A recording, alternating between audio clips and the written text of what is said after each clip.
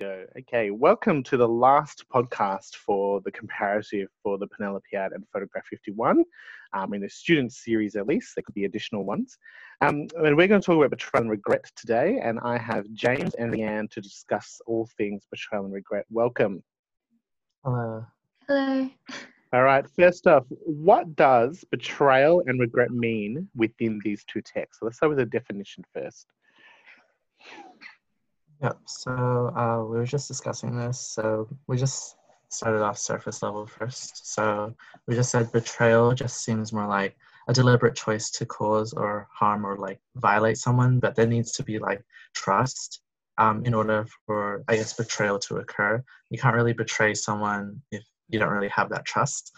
And with regret, there's more of like, I guess, a practical sense towards it, more of like, if given the opportunity, you would go back and change your actions.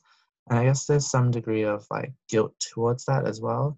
But if we wanted to like, I guess, distinguish regret from remorse, it's like, they're not exactly like you. It's possible to feel regret without feeling remorse. And there's the idea that like regret being more practical, remorse is more like emotional. And you don't necessarily have to feel regretful in order to feel remorseful, if that makes sense. Yep. So what does this look like there now in the two texts? Well, if you go straight into Penelopiad, the very obvious one is that Penelope betrays the maids. There's this bit where she says we were almost like sisters, and that establishes the grounds for a familial relationship that is built on trust. And I think that plays into how we define betrayal, because she does actively go against and shatter that trust that the maids have placed in her. But in terms of regret, does she actually regret killing the maids? We couldn't quite agree on this point. I think that no, there is she doesn't have motivation to rectify the damage that she's done, and she doesn't make any attempt to acknowledge her part in the matter, because she does blame the maids. As she says, it's the maids, they cause him pain. James? Yeah, I just thought, I guess, in a sense, she tries to make it seem like she feels sorry for her husband Odysseus and the way that they treat him.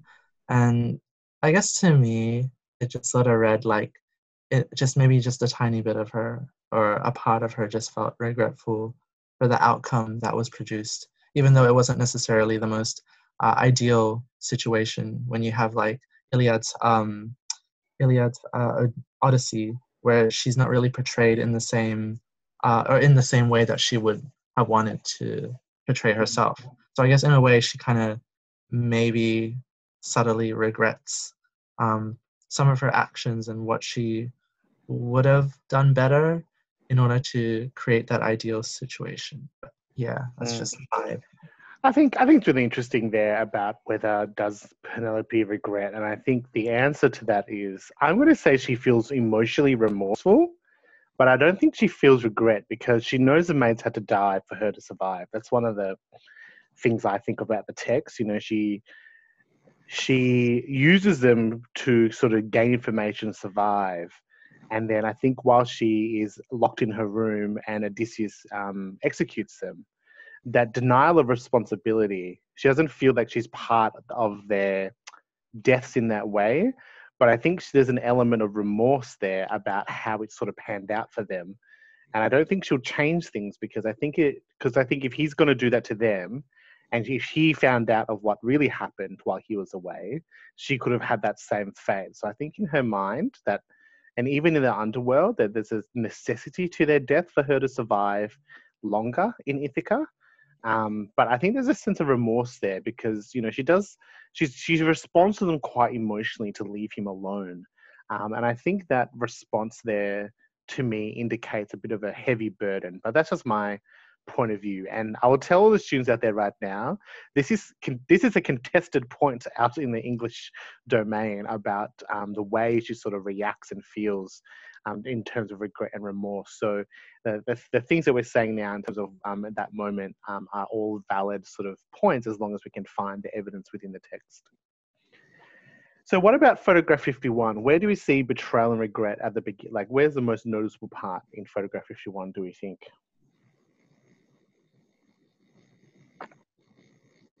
I think the one scene that really came out to mind was Gosling's betrayal of Franklin, where if you look at on page 49 where she says, that night I slipped Wilkins the photograph. I did think it was his right to see it. I knew it was the best photograph we had.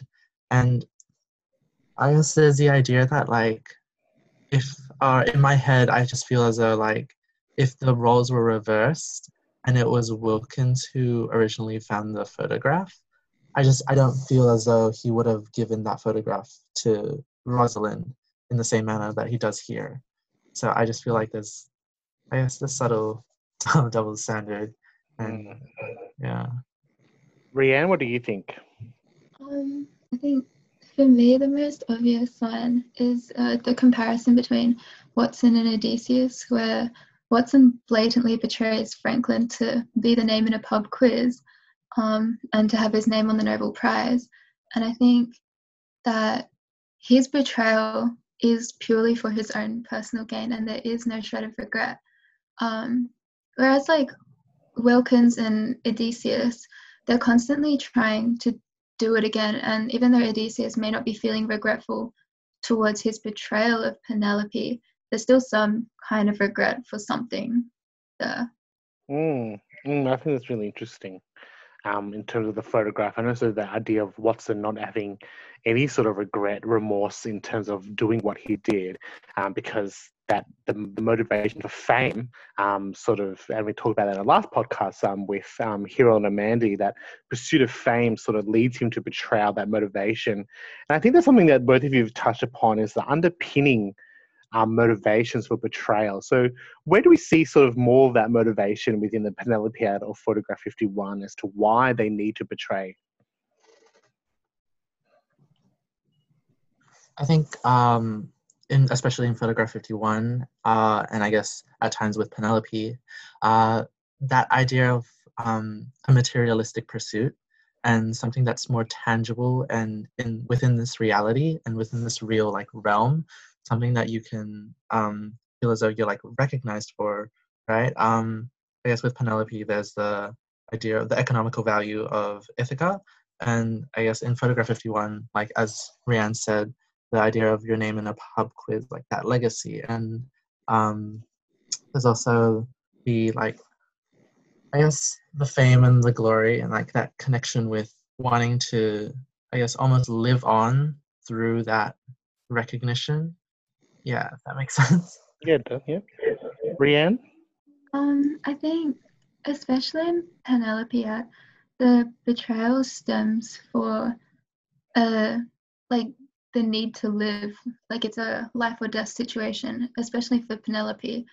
But there is a quote where Penelope says that the maids have betrayed her, and I think it raises an interesting point that the maids have betrayed her in a sense, as they wanted to pursue a sort of closer relationship with the suitors, whereas if they hadn't released any of that kind of information, they wouldn't be able to gain some kind of closer relationship there. I think yes. Sorry, I think one of the things that I found interesting is that the stakes of betrayal. I think, Rhiann, you just kind of highlighted to me about, life and death is kind of a really high stake, whereas the name in a pub quiz actually sort of is a really the legacy that comes with being an answer. I think we as students and as readers of this have to think about, does the betrayal justify the means? And in terms of that, we can see why you might want to betray someone to survive, but perhaps we're not as sympathetic seeing betrayal happen when it's just sort of for fleeting fame or to be an answer in a pub quiz. That's just a kind of observation I've had in the conversation we're having at the moment. I think it's like interesting because to me these like stories are like these stories just sort of read as what happens or a commentary on like how far someone is willing to go I guess achieve something as almost like ephemeral, I guess, as fame and glory, and the extent to which they're going and they're willing to, I guess, and it manifests, I guess, through betrayal. It manifests as betrayal, and the consequences to that might be regret. And I think both stories sort of showcase that, like, commentary on the human response. And yeah, I just found that interesting. So who has regret in these two texts, do we think?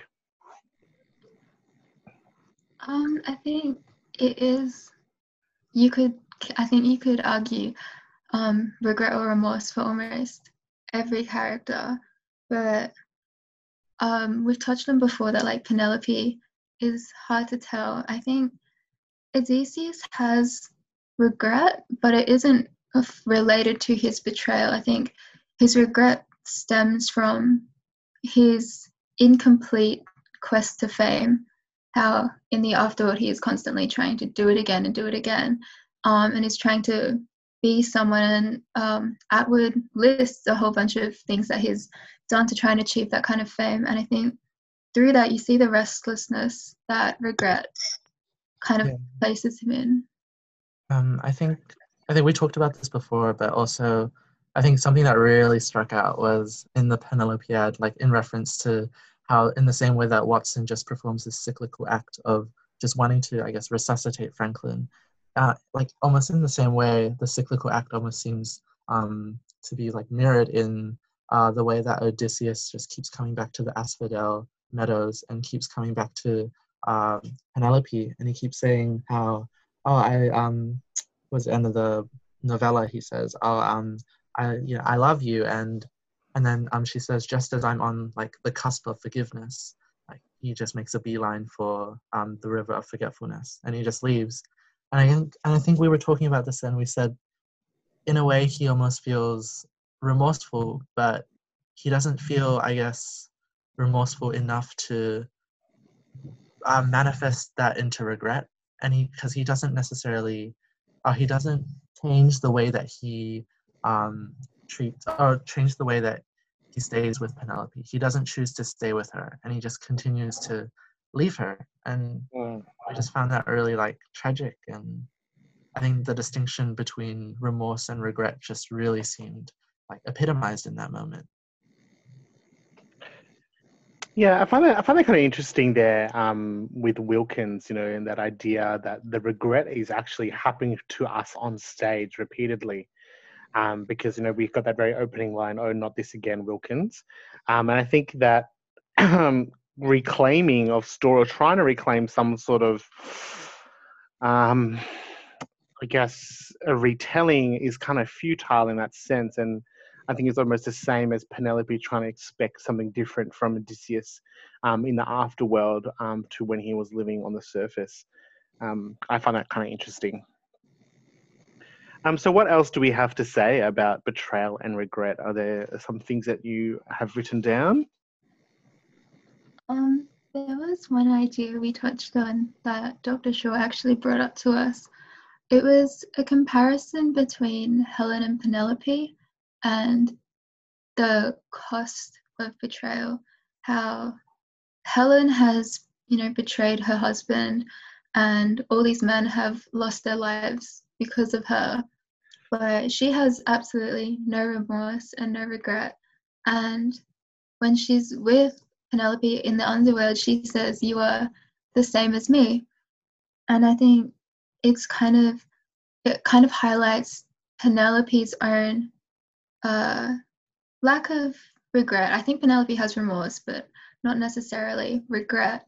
But it also kind of justifies her actions, because we see Helen, who is beautiful and successful, and she has gone down in history for what she has done and what she's caused. Yeah, it's just an idea of throwing out there. James? Yeah, sorry, I wasn't really, like, I do think it's really interesting in the way that Penelope and Helen in some ways are basically just the same person just in different situations, I guess. And I think two sides of the same coin. You say, yeah. I think in terms of, I guess, regret, I think the difference between, I guess, sorry, it's hard to articulate, but I think That's all right. Yeah. Maybe move on to something else. What about, now we talked about this in class, James, and I also talked about it with Mr. Marlingham and Dr. Shaw. What about the betrayal and betrayal of the readers' expectations of what they're about to see? Oh, we're going to talk about that. What do we think, Rhiann and James? Because I think it's quite an interesting concept here. And I bring it up because it ties into the genre of these two texts beyond their forms of sort of this revisionist feminist texts. And I know we talked about a bit in our class about whether that can actually happen, whether they are betraying us. What do we think? Are the authors themselves betraying us, the readers, or are they betraying sort of the legacy of these two women that they've left in mythology and history? I think if you look at like academic papers and you look at dissertations like that, they sort of I guess describe how and they include like Atwood's work of the Penelopiad as something that is still considered a feminist revisionist text because it provides a voice and it amplifies, I guess, the voice of marginalized characters within the canonical literature. But I think to me, like, it just seems as though it's conflicting because I don't think you can say like Atwood being a feminist, you can expect her to reproduce or like produce something that is a purely feminist, manifestation. But I think you can't say we feel betrayed by Atwood, even though we do. But I feel it's interesting that just the vocalization alone and creating a space, whether or not describing it as liminal or open, is in of itself feminist, I think. Rhiann, what do you think? Yeah, I agree. Like, if you're creating a space for a voice to be told, then you're not betraying them, rather you're doing the opposite, you're helping them. But I think something that Atwood does touch upon is that how if one story is told, then another part of the story is silenced. And I think in that regard, how she's chosen to write about Penelope, in a way, I guess she has not betrayed the maids at the end, but we the audience do kind of form an emotional attachment to them, and to see them just stuck there in the underworld at the end, it is quite tragic. I think, yeah, and I think these stories holistically sort of showcase how in order to, I guess, progress as a society, and it relates back to the idea that like even the maids and Franklin, even in a contemporary society, cannot like achieve just any, almost like a sliver of justice. And I think by showing moments in which people just are betrayed and are like suspended in a moment of pure injustice, I feel as by exemplifying something like that, we can work towards turning the liminal into, I guess, something that's more open. And I think, I feel as though that's just what it's trying to say. And in order to create change, we need to first at least acknowledge that there is a voice that can talk, that has been silenced, that has been marginalized, if that makes sense. All right. Well, we're getting towards the end of the podcast. Are there any points that you are dying to get out? Because I know you have a extensive Google Doc. James? I think, sorry. You're right. So yeah, I think the idea that, we were talking about this before, but I'll just bring up the judicial point where, I guess, in a way, something that struck out in the Penelopiad was the idea that perhaps the societal construct is the one that betrays the female voice, in which, and relating back to the idea of like that liminal space where this is a story about something that's happening like 2,000 years ago, but also that's happening like 2 minutes ago. And the idea that it almost feels like it almost feels as though it doesn't matter what time period it is, that the societal construct betrays your side of the story, or your grasp at some moment of justice. And I guess especially in the court scene where we see the judge clearly has a bias towards Odysseus's defense, and I just found that interesting, that perhaps something abstract can still in turn, something abstract like a law system, something that you're supposed to put your trust into and believe that it has your back in moments of, I guess, indignancy, that it still fails and still it still exists as fragile and, I guess, prone to failure. Yeah, I think it's really interesting about the journey of the maids and the courtroom scene, and sort of that highlighting that these girls are being betrayed by, I guess, our social silence or social expectations, that because they are of that lower rung in social standing, that they're not likely to get justice. And you're kind of right that it doesn't really matter if it was 10,000 years ago or now. The idea is that it's still sort of happening. It kind of highlights. I think Ab was really intelligent that way, the way she sort of highlights that sort of inequity and leaves us with that sort of bigger, wide sort of betrayal against women in that way. And I think Ziegler does almost the same way for Franklin, that the lack of acknowledgement of her contribution somehow is detrimental to sort of the pursuit of science by females in general. And I think that's kind of an interesting sort of observation there. All right, any last words, Rhiann? I don't know. You pretty much said it all.